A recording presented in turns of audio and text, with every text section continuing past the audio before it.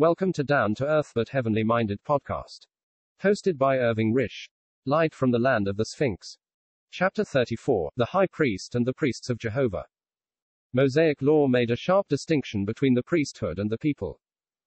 Jehovah would have regarded all Israel upon their redemption from Egypt as a kingdom of priests, but the nation proved itself incapable of bearing the honor, and thus the divine purpose became narrowed. One tribe out of Israel was selected for the ministry, one family of that tribe for the priesthood, and one person of that family for the high priesthood. The election of Aaron for the honor of the high priesthood was a matter of divine choice, Hebrews chapter 5 verse 4, and the honor descended from father to son. But so emphatic is the necessity for a high priest to be called of God, that even Christ glorified not himself to be high priest, but God appointed him to the service.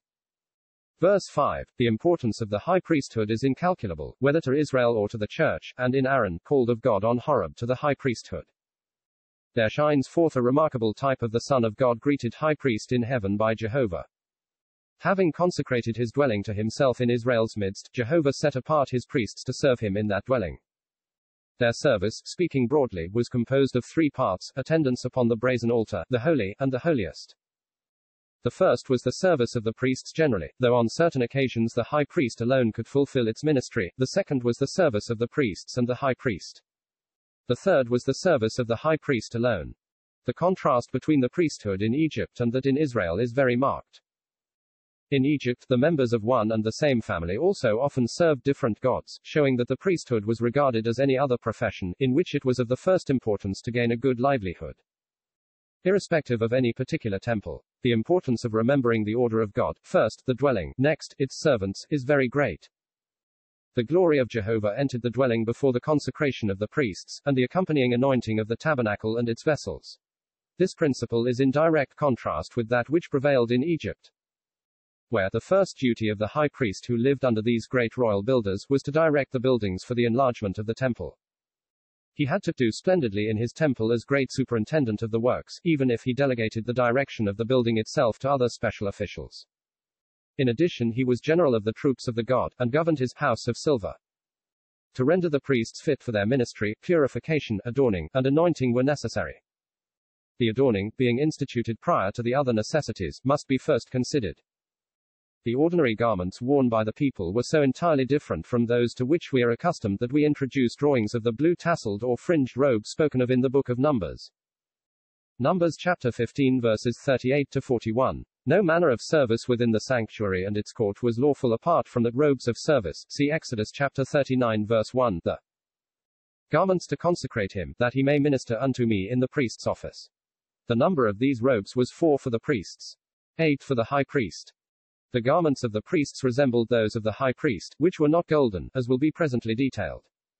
Save when engaged in their ministry, the priests of Jehovah dressed as did the people. To sanctify him, Aaron and his sons, that he might be a priest to Jehovah. Sanctification not merely in the removal of uncleanness, but in its transferring character to divine glory. See Biblical Commentary on the Old Testament, Exodus, Kyle and Delitzsch, page 193. Exodus chapter 28 verses 3 to 4. The number of blessedness, the number associated in the Christian mind with resurrection. The breadth of the difference between Jehovah's priests and those of Egypt, when robed, was very great. The Egyptian priests had to be robed differently upon the occurrence of the different duties of their service.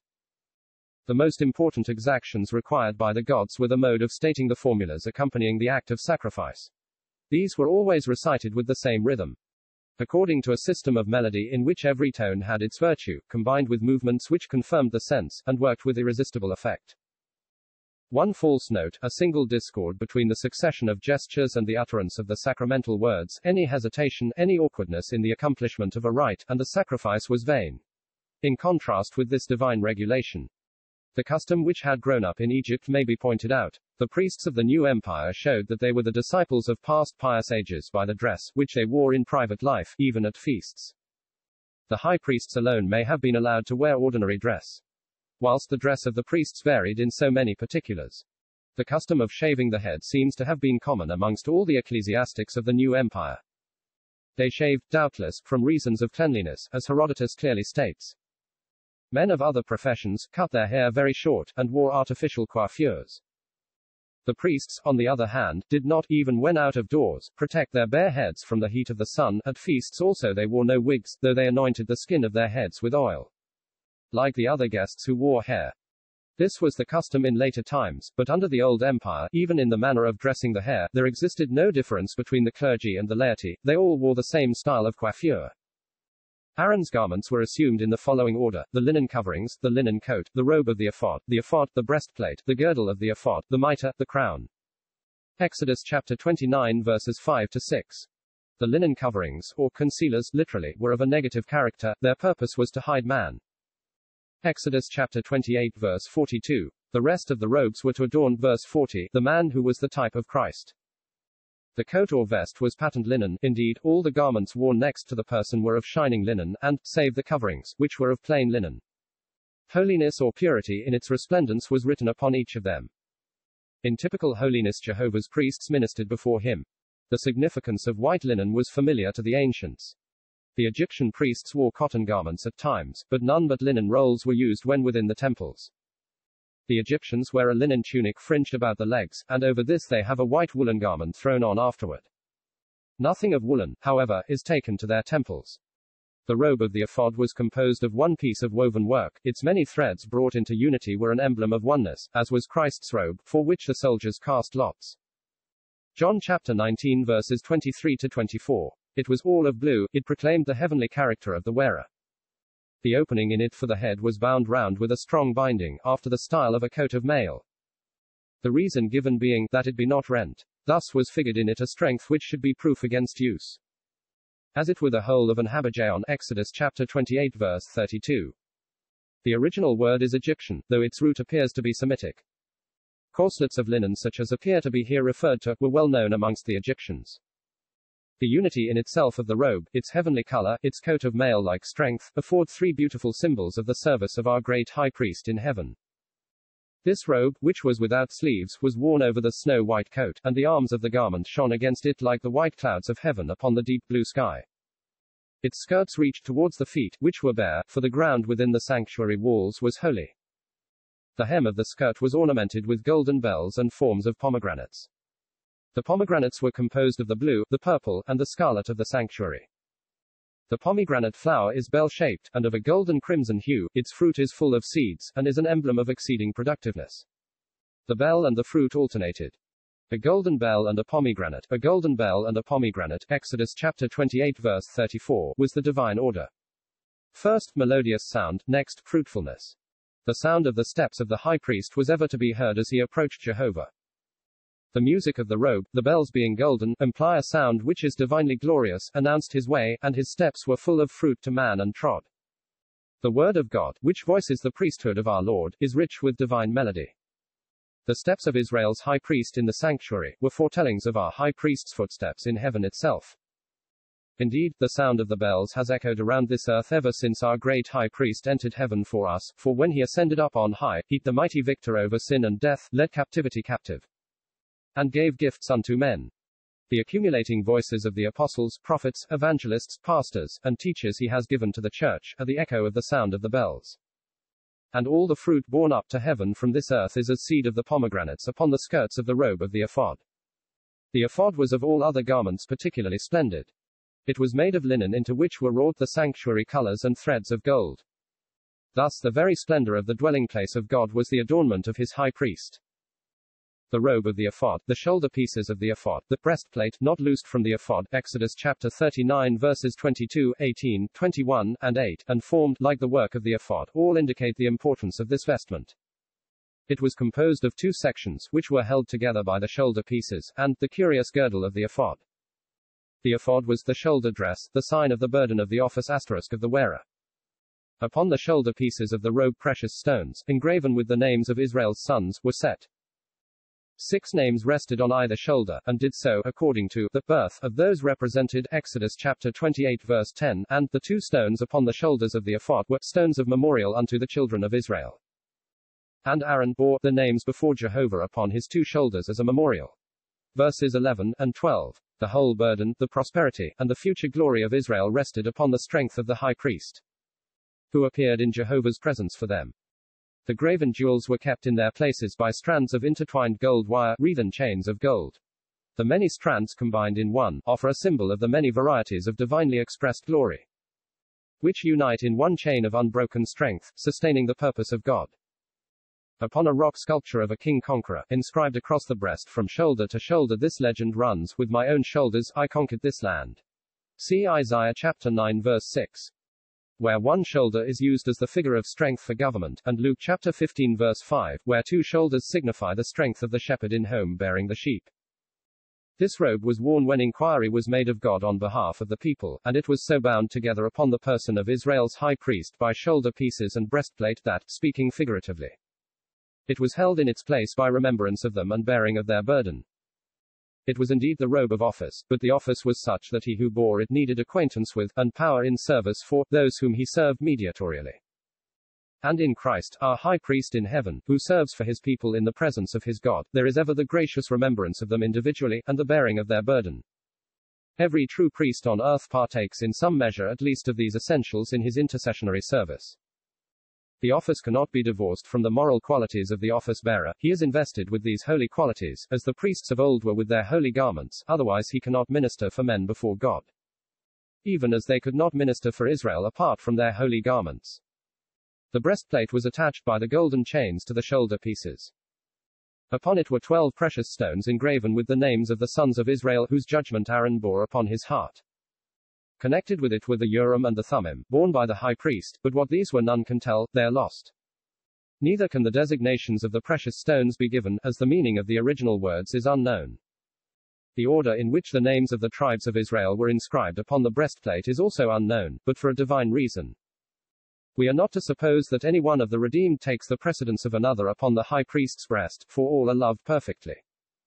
The oldest may, indeed, come first upon his shoulders, for the longest liver is upheld the longest upon this earth by our high priest, but his love knows no priority of favor. Having loved his own which were in the world, he loved them unto the end, John chapter 13 verse 1, or perfectly. Aaron shall bear the judgment of the children of Israel upon his heart before the Lord continually, Exodus chapter 28 verse 30. That is the judicial sentence by which everyone is either justified or condemned. In prophetic vision, as in actual Oriental life, the sentence of justification was often expressed by the nature of the robe worn. It seems to be sufficiently obvious that the breastplate of righteousness or judgment, resplendent with the precious stones, on which were engraved the names of the 12 tribes, was intended to express by symbols the acceptance of Israel grounded upon the sacrificial functions of the high priest. Smith's Dictionary of the Bible, Art. High priest. The symbol of the two shoulders of the high priest bearing up the weight of Israel's burden before Jehovah is answered in the New Testament by such words as these. He is able to succor, he is able to save. Hebrews chapter 2 verse 18, and Hebrews chapter 7 verse 25. And the great words, for us we have such an high priest became us. In the presence of God for us, Hebrews chapter 8 verse 1, Hebrews chapter 7 verse 26, and Hebrews chapter 9 verse 24, guarantee to the whole of the church all the favors expressed by all Israel's names upon shoulders and breastplate. By Aaron's shoulders, not by Israel's strength, by Aaron's breastplate, not by Israel's constancy, did the people appear before Jehovah, and by Christ's strength, and by Christ's love, are we maintained in the presence of our God. The girdle, the sixth of the garments, was splendid, like the ephod. It was worn across the breast, see Revelation chapter 1 verse 13, and around the loins. It was so bound about the wearer that ephod, shoulder pieces, and breastplate could not be dissociated. An investiture of personal glory is here portrayed.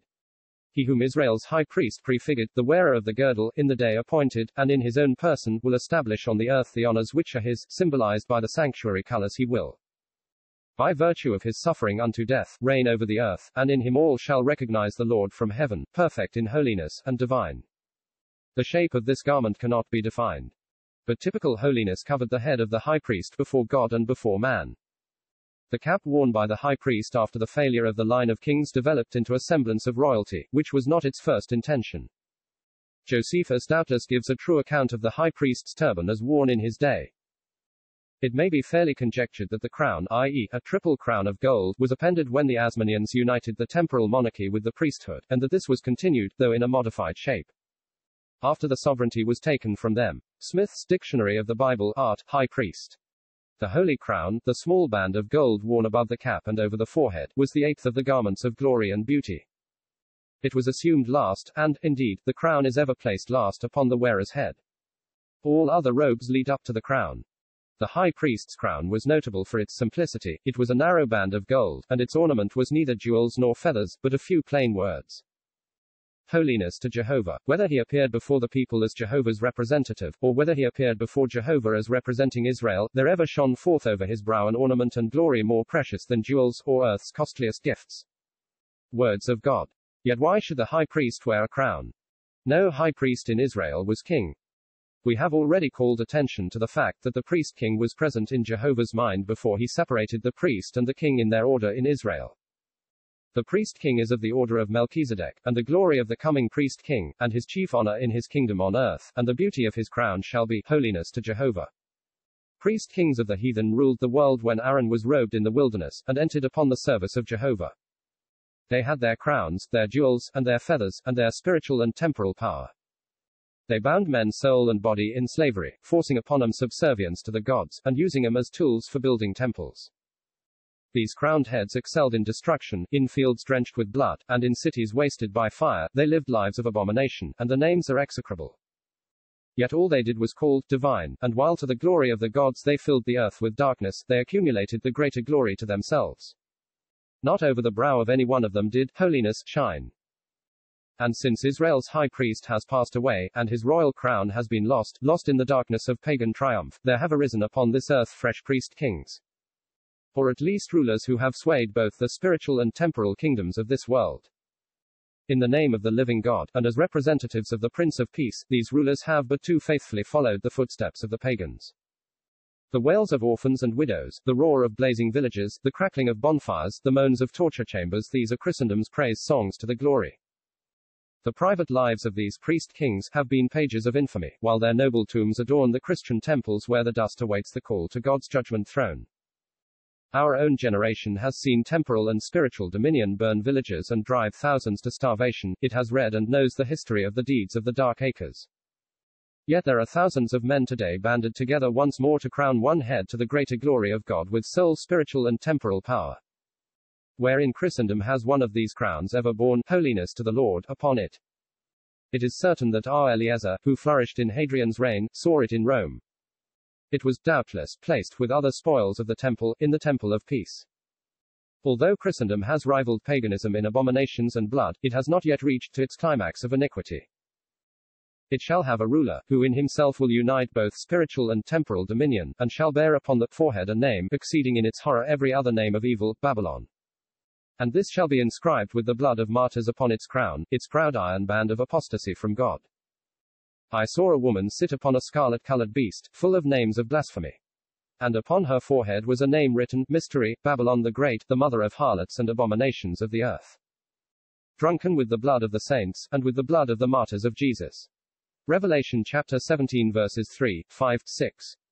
But he must reign. 1 Corinthians chapter 15 verse 25. He will come forth according to the promise of God, and the music of the golden bells shall be heard over the face of the earth. The robes of the high priest worn on the great day of atonement were entirely different from those just enumerated. They were 4 in number, and were composed wholly of linen, yet not of the resplendent linen of the golden garments, but merely of white linen. Their utterance was purity, only, purity, all purity. On the great day of atonement the high priest, clad in white, entered the holiest, and stood before the throne of Jehovah.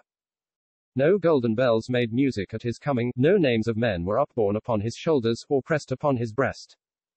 He entered the presence of the Holy One shrouded in a cloud of incense with the blood shed for sin. He was alone, the sacred precincts were empty, the voices of the people were hushed. He carried the blood into the dread presence of Jehovah, and sprinkled it upon and before the throne. He placed it upon the golden mercy seat, towards which the faces of the cherubim inclined, and in immediate proximity to the place where Jehovah dwelt, and whence he uttered his commands concerning the people of Israel. On that occasion the sin of man, the blood shed for that sin, and the throne of Jehovah were brought together, and the connecting power was the person of the high priest. And in this great act he expresses in his person one of the grandest types of Christ existing in the scriptures.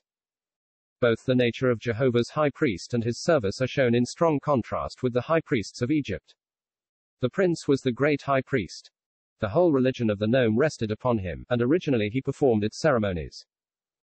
Of these the chief was sacrifice, that is to say, a banquet which it was his duty to prepare and lay before the god with his own hands.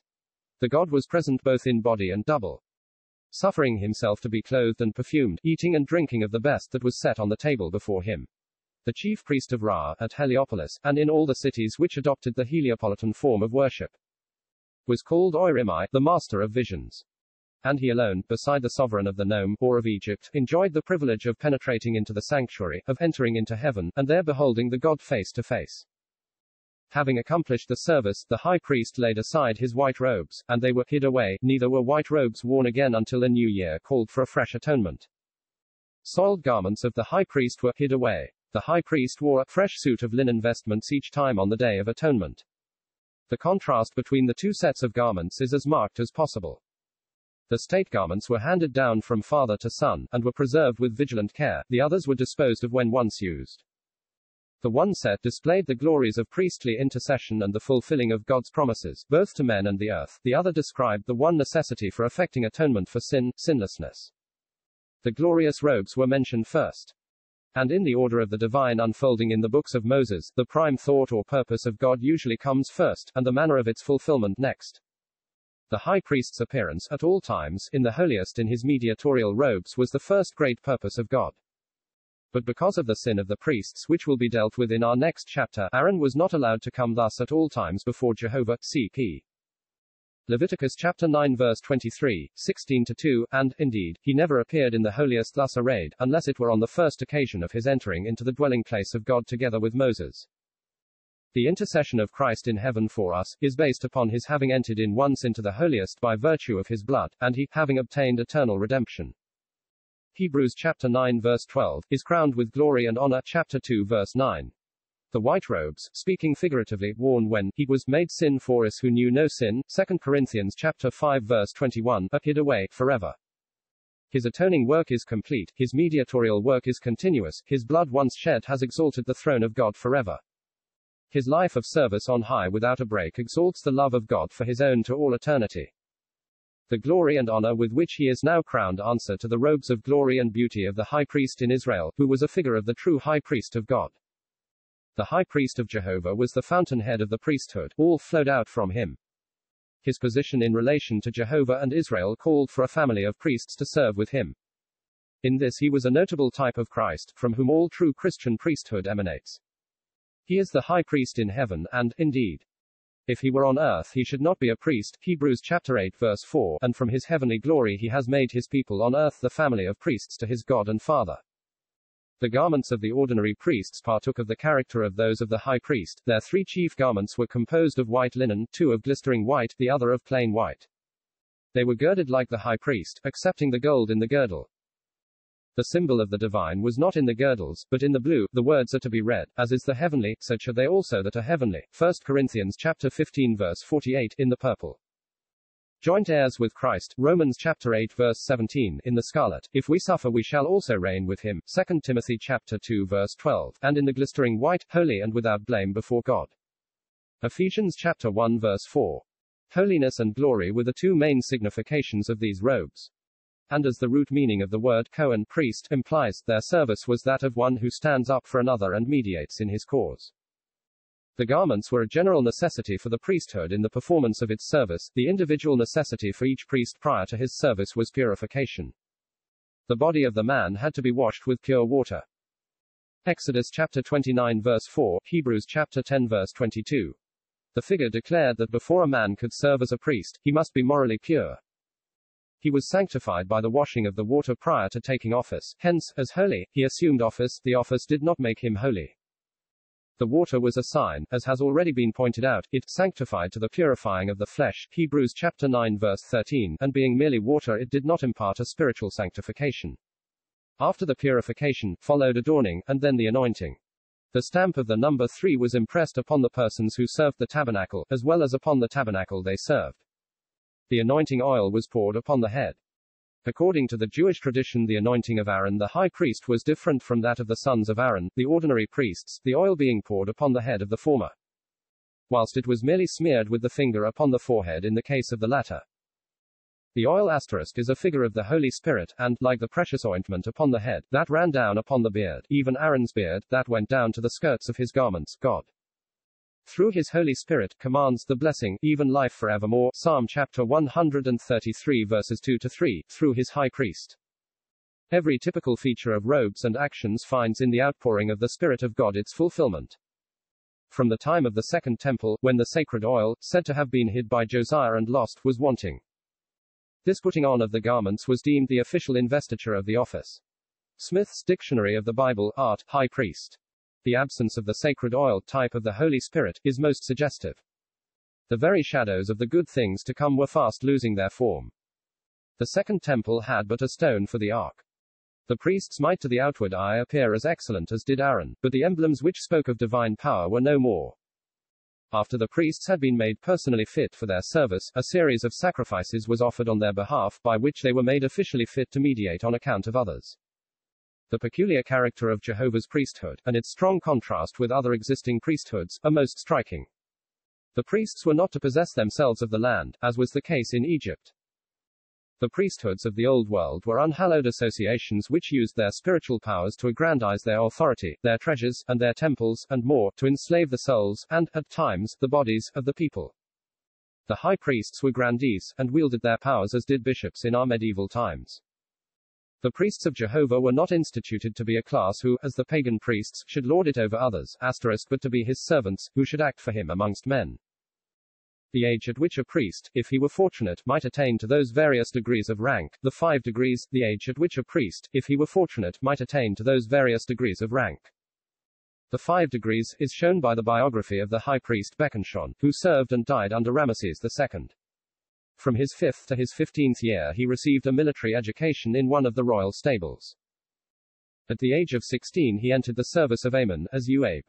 He held this inferior rank till the age of 20, after which he officiated as divine father for 12 years. When he was 32 he entered the order of prophets, for 15 years he served as third, and for 12 years as second prophet. Finally, in his 59th year, the monarch raised him to be first prophet of Amon, and chief of the prophets of all the gods. The power of the Egyptian priests over an individual would even reach him after death. And their veto could prevent his being buried in his tomb. They usurped the power and place of the gods, whose will they affected to be commissioned to pronounce. And they acted as though the community had been made for their rule, and not their own office for the benefit of the community. The corruptions that had arisen from the union of temporal and spiritual power in the priesthood may be one reason why Jehovah separated the princes from the priests, and the ruler from the high priest in Israel. The kingdom of God is not advanced by worldly patronage. Spiritual power is of God the Spirit, and is in no sense the result of a high position in the world. Jehovah was the inheritance of his priests among the children of Israel. The priests were not to be princes, as were the heathen. Their true power in Israel was spiritual. Their income, which, even under the most favorable circumstances, must have been moderate, was dependent on the varying religious state of the nation.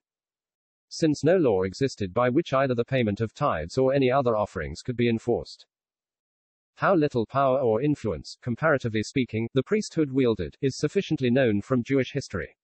In striking contrast with Israel's priesthood, the Egyptians possessed enormous power and wealth.